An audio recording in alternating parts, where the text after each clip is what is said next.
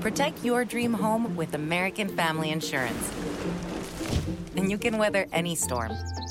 You'll also save up to 25% by bundling home, auto, and life.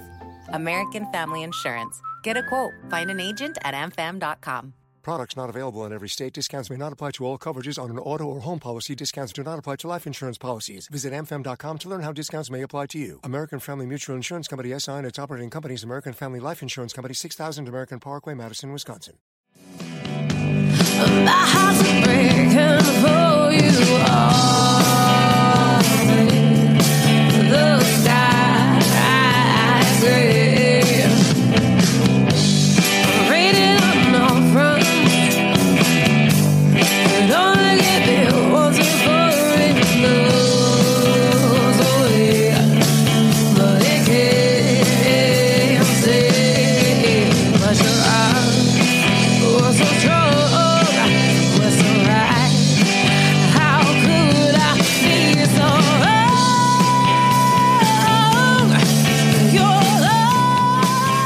Hello, listeners, and welcome to Ohio Mysteries.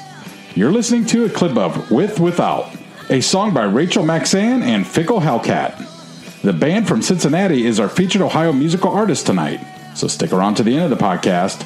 I'm going to tell you a little bit more about them, where to see them perform, and let you hear the rest of that song.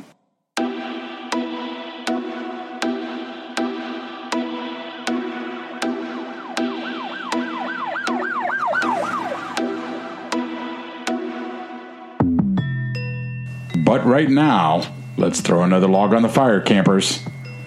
I'm your co-host, Steve Yoder, and with me is our researcher and storyteller, Paula Schleiss, an award-winning journalist who spent 30 years telling these kinds of stories for the Akron Beacon Journal. Hi, everyone. So, I was watching an old episode of a TV series called Scariest Places on Earth. Ever hear? No. How old is this TV show? It was back in the early 2000s. It's not on TV anymore, but it used to be hosted by Linda Blair. You know, the exorcist, head-spinning girl. Right. Yeah. And the show did an episode on Athens, Ohio, noting that some kind of British ghost society had once named Athens the 13th most haunted location in the world. Wow. In the world. I love those British people. Athens, Ohio. Yeah. So, of course, we need to figure this one out. Well, while apparently there's more than one haunted site in Athens, the most popular and well-known, of course, is a formal mental institution. And no wonder, this old building is a perfect ghost habitat. More than a century of history, beautiful architecture with just the right touch of decay, and 3 cemeteries filled with people who were tormented in the mind and tortured in the body, if you understand the kinds of barbaric treatments that mental patients used to undergo. But the thing here that turns the creep factor up to 11 is on the top floor of the main building. The shape of a human form in the concrete floor where a missing patient lay decomposing for more than a month before she was discovered. Yeah, but I'll tell you more about that in a little bit first. Let me tell you about the asylum. Today, the property is known as The Ridges. It's part of Ohio University and houses the Kennedy Museum of Art, an auditorium, and various classrooms and offices. But for more than 100 years before that, it was a hospital with various names, the original being the Athens Lunatic Asylum. Gotta love a building that's got lunatic in the name. What do you think? Yeah. The hospital opened in 1874, about a decade after the Civil War had ended, and that may have been one motivation for it. A lot of veterans were experiencing what we know today as post-traumatic stress disorder. Back then, it was really just considered a form of insanity. A couple of farmers in southeast Ohio sold the original 141 acres to the state for the institution, and it took 8 years to finish construction.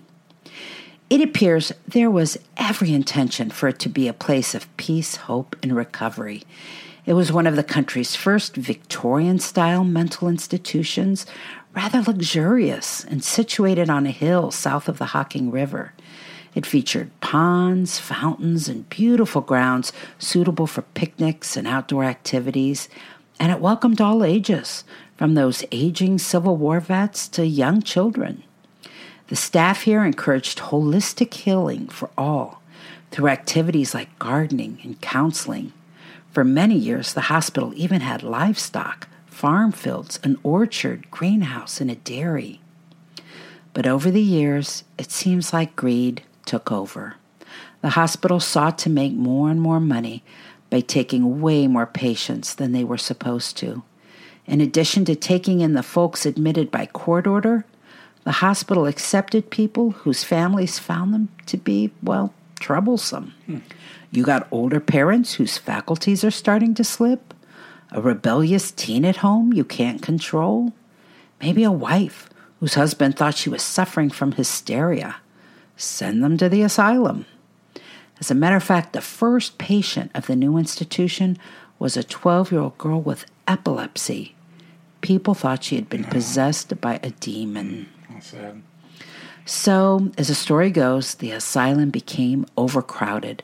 By the 1950s, the hospital had grown to 1,000 acres with 78 buildings treating 1,800 people.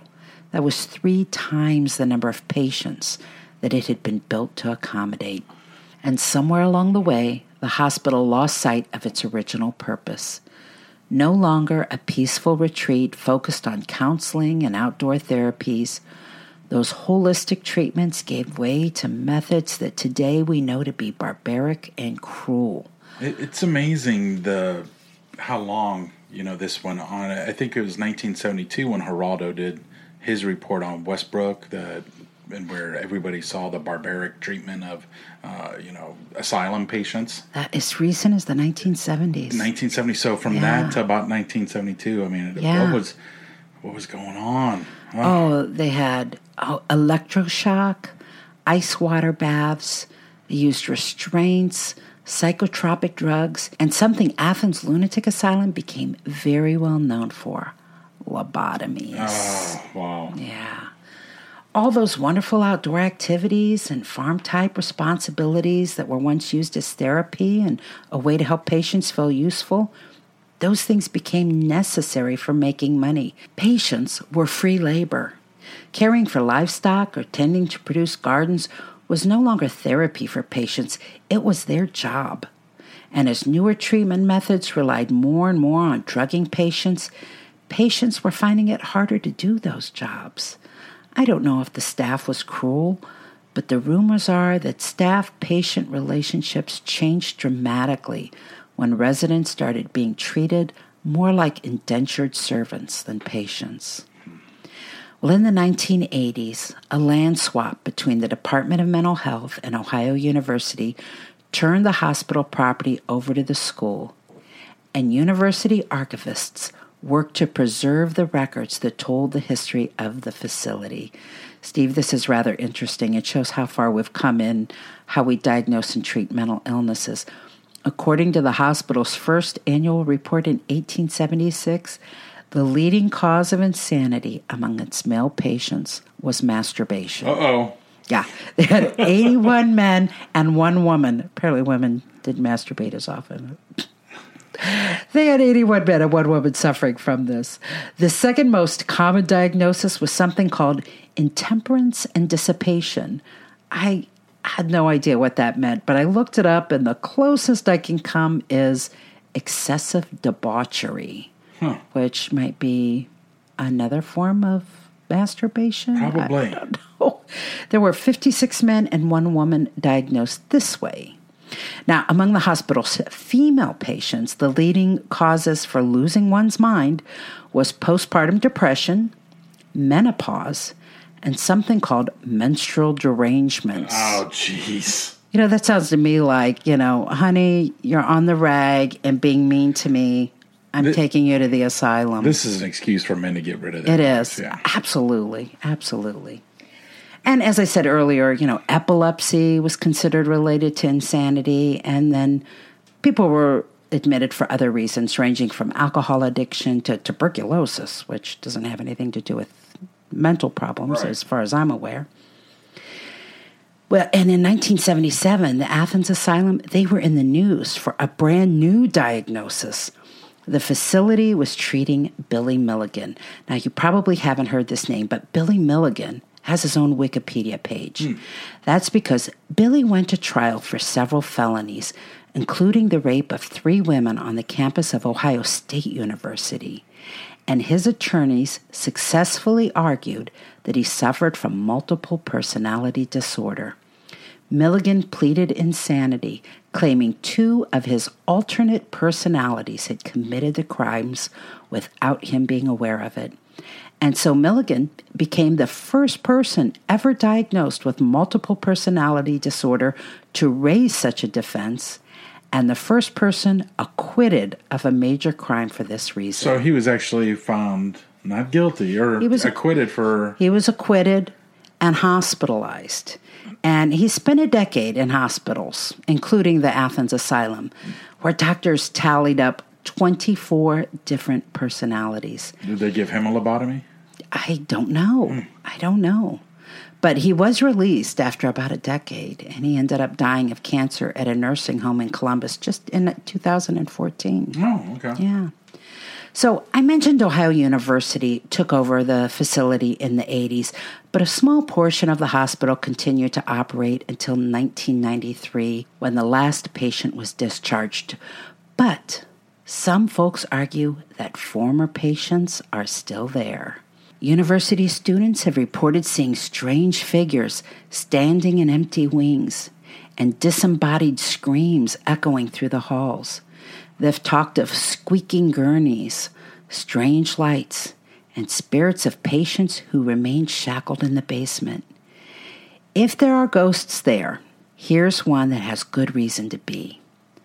On December 1, 1978, a 54-year-old patient named Margaret Schilling disappeared.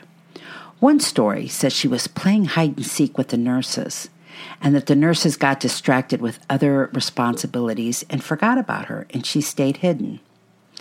However it happened, the hospital realized they'd lost her and started searching for her, but nobody bothered to check a locked and long-abandoned ward that was once used for patients with infectious illnesses. Because 42 days later, on January 12, 1979, a maintenance worker found Margaret's body.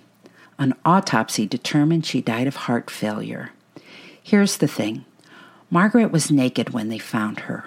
Her clothes were neatly folded next to her body. And as she decomposed on the concrete, bodily fluids seeped into the floor and stained it. It can't be cleaned. The stain is still there, and there are images of it all over the internet. I did find a video report of a group of OU chemistry students who tested the stain. The stain is rather dramatically white against the gray background of the cement, and the student investigators found the white areas of the stain tested positive for cleaners. So it may be that it's the cleaning solutions that is making the human form stand out so dramatically. But their tests also did find traces of human tissue. So Margaret is still there, both physically and, according to some, spiritually. Some have reported seeing a ghostly figure staring down from the third-floor arched windows of the red brick building. And if Margaret still haunts the place she called home, she might not be the only one. Nearly 2,000 people who were admitted to the asylum never left. They were buried in 3 cemeteries on the property. That's a lot of people, but, a lot of the folks that were admitted there were either homeless or didn't have family interested in collecting their remains. So they were buried like paupers in graves with nothing more than numbered stones.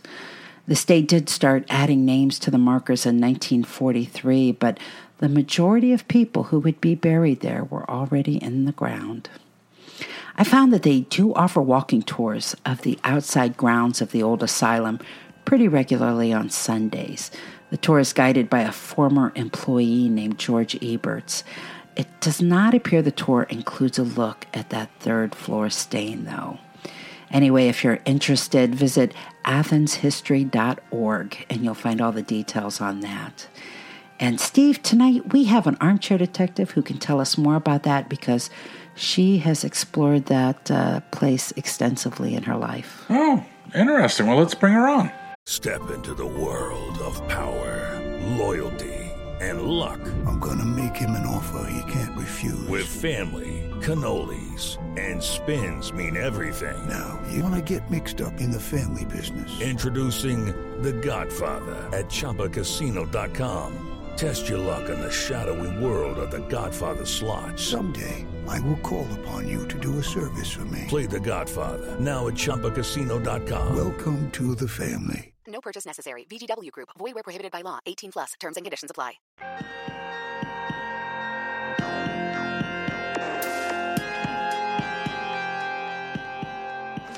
Well, joining us tonight is Ashley Payton from Upper Sandusky. Hi, Ashley. Hi, how are you doing? Oh, we're doing great. Hey, why don't you tell our listeners a little bit about yourself? Absolutely. I am, like you mentioned, from Upper Sandusky, Ohio.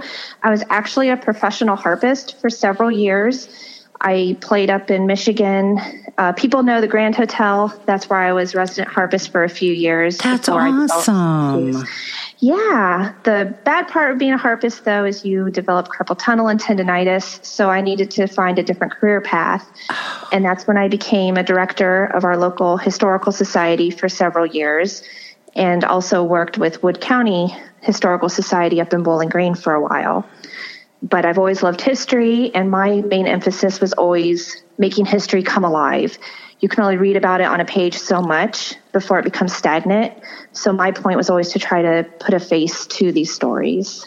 Oh, this is a good episode for you because there is a lot of history involved here, a century of it. Hey, tell us about the Ridges, because you kind of grew up seeing the grounds, right? Yes. My dad was finishing up some of his undergraduate work and his master's at Ohio University, and my mom was a nurse at the hospital. And growing up, my mom was working a lot of different shifts and things of that nature. And when my dad was off from his classes, he would take me to the Ridges to take walks, I guess. They have a lot of paths and walkways through there.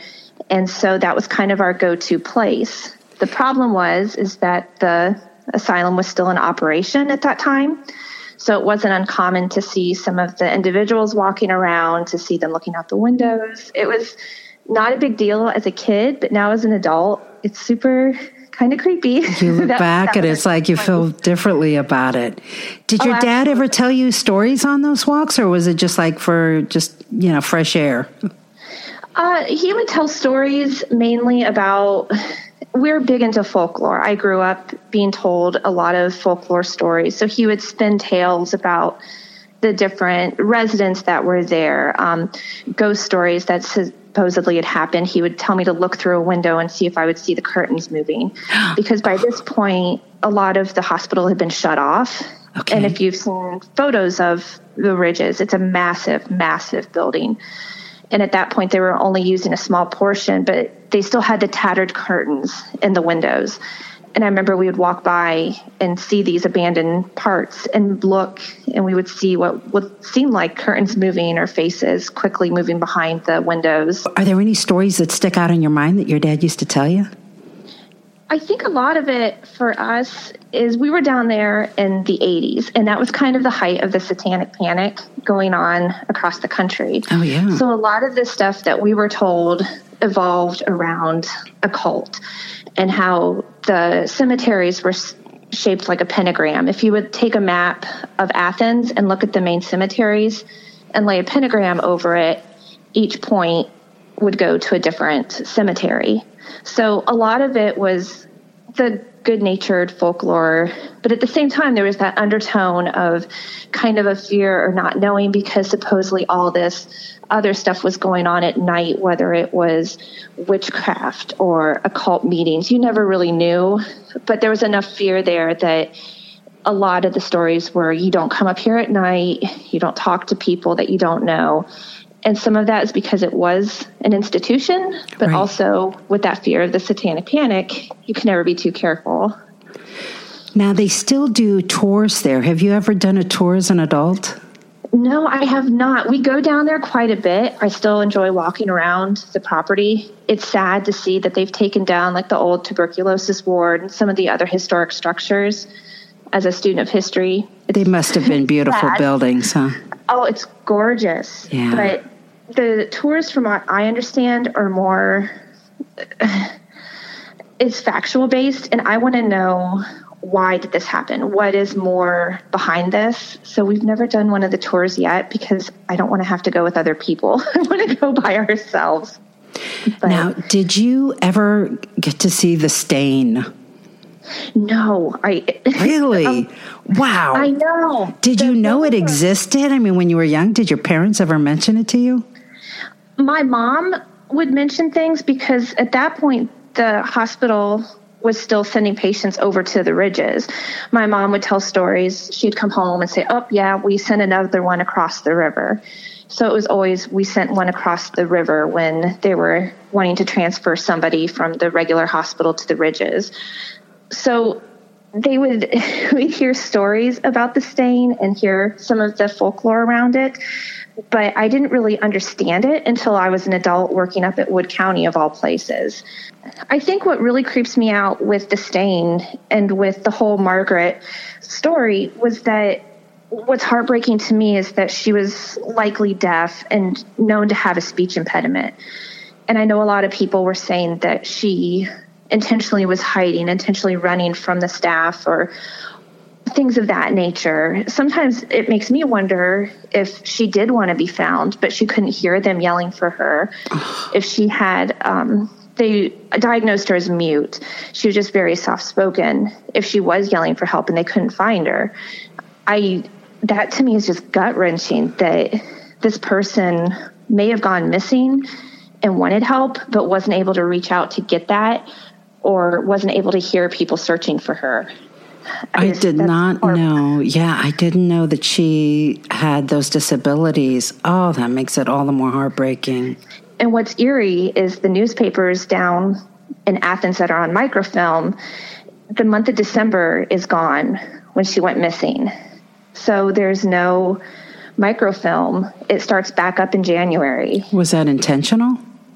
It makes you wonder. You work a lot with libraries and microfilm, and of all months to be missing, the time when she came missing in a state-run hospital is gone. And it was a state-run agency, so the State Highway Patrol should have been doing an investigation, should have done the autopsy, and none of that was ever released or disclosed, or even a report can't be found.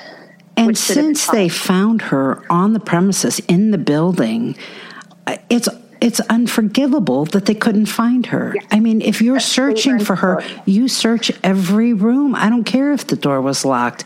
How do you let somebody go 1.5 months and not have checked every room in that building? Exactly. And this is 78, so this is not in the 1930s or 1940s. Right. Due diligence should have been put in place by this point to have found her. Yeah, we definitely expect more of, I don't know why, we expect more of modern day people. We should. Yeah. I mean, I would think 100 years ago they should have been that diligent. But yeah, it's a pretty modern mystery. You know, when it comes to ghosts, mental asylums are such a natural place to look. I think of the concentration of pain and confusion and terror that was going on in that one place through all of the various kind of bizarre treatments they used to have, the lobotomies and the ice baths and the restraints in the basement. And I don't know. If there's a place that's going to be haunted, I think it's going to be an insane asylum. I agree. You have all this energy in such a small area, all people that are angry that they're there, that they don't understand why they're there, people that truly do have mental illnesses that aren't getting the concepts of what is exactly going on, and then to have that life just snuffed out, that energy has to go somewhere. Whether it stays around that building, it would have to. Where else is it going to go after being contained in such a way? Hey, did you ever see the Scariest Places on Earth episode about Athens? Yes. They made it sound like that Dr. Lobotomy would just like come in and hammer this nail into, 50 heads and move on the next day. Like, wow, was it that prolific a treatment?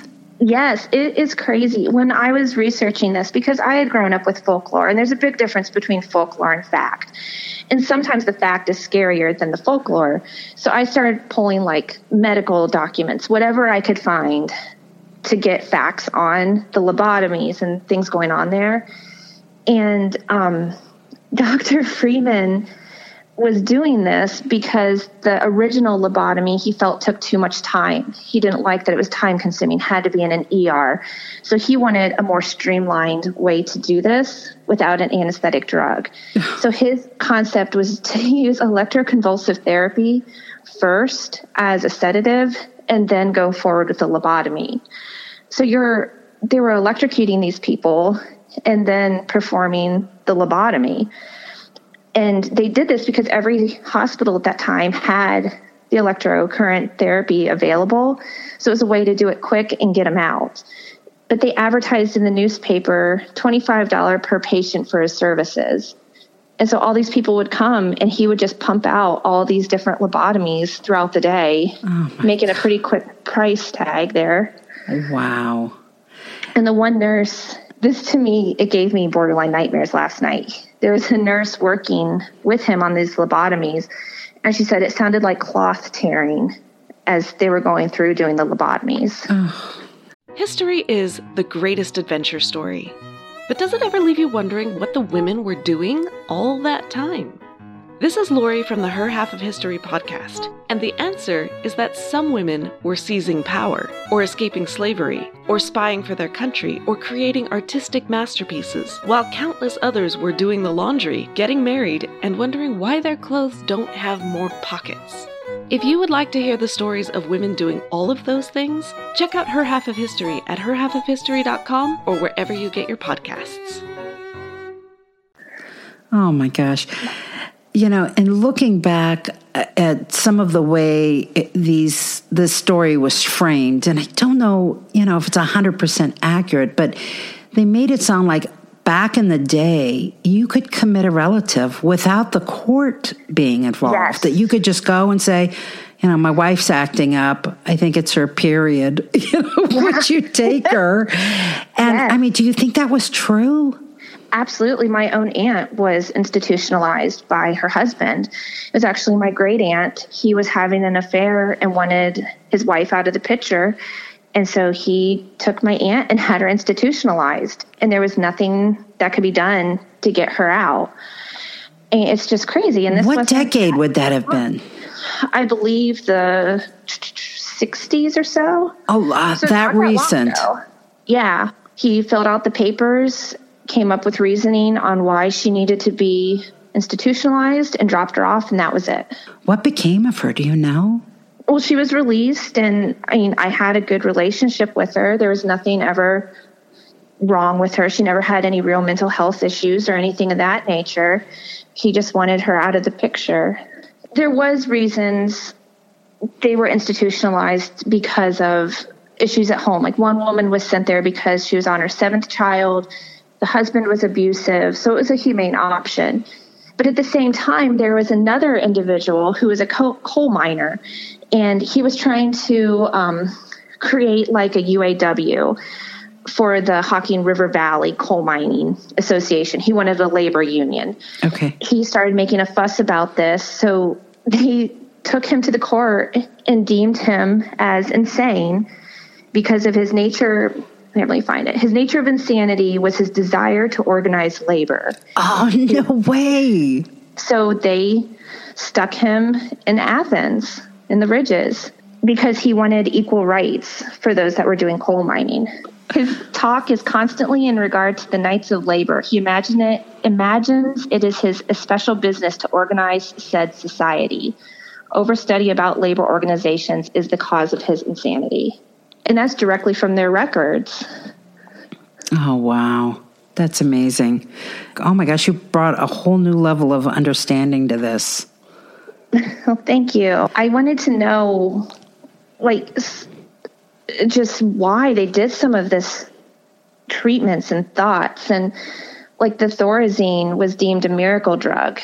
But what was crazy about that to me is that it only lasted a few hours before you'd start having issues again, how meds typically work. So in between bouts of the Thorazine, they would use electroshots and cooling packs and different treatments and then medicate them again until they were basically zombies walking around. Yeah, the one report I read said that a lot of the times when these individuals were released into mainstream society or went into nursing homes once the ridges closed down, a lot of the CAT scans came back from those that had lobotomies performed, and it looked like they had suffered strokes. And a lot of the doctors thought they were getting in stroke patients, and here it was all these lobotomy patients because they never really recovered a lot of their quote-unquote senses from having the lobotomies performed. Right. Had you ever heard about Billy Milligan being there? So I never heard about Milligan until I actually started researching this. I felt kind of deprived, never being told about him before. I know. Well, it sounds like he was a pretty big deal. I mean, being the very first person to use multiple personality disorder as a defense and and get off because of it. Yeah. And then to supposedly have found 10 more personalities while he was at Athens. I wonder how much of it was true versus using that as an excuse to try to get out of his trial. I've not read enough on him to really give an opinion one way or the other, but it definitely makes you kind of question the motives for everything that he had done to those women. It's definitely one of those situations where unless you experience something or you have first-hand knowledge of it, and you're there, it's really hard to understand. It's like, really? You can have, 28 other people living in your brain? Yeah. It's just hard to comprehend. Yeah. I'm not saying it's not. I'm just saying unless you're there or part of it, it's really hard to understand. Ashley, let's talk about graves. Sounds good. I had always been told that when people were admitted into these asylums, poor farms, or anything of that nature, a lot of times the families wanted to just forget them. They wanted to send them off and forget them. They didn't want to be connected with them out in the community. So my understanding and my research had showed me that a lot of the times they were given numbers. So when somebody did pass away, there was no connection to the community. You didn't know that your mother was buried over at the ridges because that would be what would be deemed as embarrassing. So they used numbers instead of the names on a lot of these graves, so it couldn't be connected back. I knew that there were numbers on the graves. I had no idea that's why. Whether or not that's true, I'm not sure. That's what I personally believe, and based on what I've read, it makes sense. Yeah. Because you're talking about like the 1900s, early 1900s, very society driven. You want your perfect appearance. You don't want to know that your dad was institutionalized. Right. That could tarnish your whole family. So you could put them with a number or no number, and it would be as if they never even existed. And what's sad is a lot of these records are gone. I don't know many counties that have the logs of names. And it's the same thing for Athens. They've lost a lot of those logs correlating this number to this individual. Well, Ashley, thank you so much. Anytime. You've completely changed this story for us. This was great information. Hopefully not in a bad way. I'm sorry. I tried to find a ton of creepy stories, but sometimes the truth is almost creepier than the ghost story. The truth is so much better. Whenever I do these location ones, I usually focus on the truth because that's what I can sink my teeth into. Ghosts and that kind of stuff. It's, maybe you believe, maybe you don't, but everybody can believe the truth. Well, that's it for tonight, listeners. For photos, news clippings, and more on this and every episode, hop on over to our website, ohiomysteries.com. Oh, and before we go on, we have a new fan to welcome to our Patreon family, Paula. Thank you, Jane. Oh, yes. Thank you, Jane. Welcome aboard. Paula and I don't get paid for doing this podcast, but we truly appreciate Ohio Mystery fans, like Jane, who help pay for our fees and expenses. And if you want to help, You'll find a link to our Patreon account at the top of our website, ohiomysteries.com. And that brings us to tonight's featured Ohio musical artist. Rachel Maxan is the frontwoman for Fickle Hellcat, which is made up of Mike Wiley and Paul Swabeck. Their vintage indie rock sound will be featured on a brand new album coming out October 1. Rachel writes all of the songs just as she wrote With Without, which is the song we're featuring tonight. The lyrics of this one should ring familiar to most of us. It's about the excitement and instability of new love, and who doesn't understand that? So, if you want to keep up with the band, look for them on Facebook or Instagram, or check out their performance schedule on their website, ficklehellcat.com. I see they're going to be at Urban Artifact in Cincinnati on September 14 and September 27, Woodland Tavern on October 4. That's my birthday, Steve. Oh, October 4 is your birthday? Okay. That's right. Oh, and on October 5, they'll be at Casa Nueva Restaurant in Athens, which was the location of tonight's episode. Oh. And they'll be sharing a stage with another one of our Ohio Mysteries featured bands, Larry Elefante. Oh, yeah, okay. Yeah. Well, at the start of the podcast, we played a clip of With Without. So here's the rest of that song. Enjoy, and we'll see you here next week for another episode of Ohio Mysteries.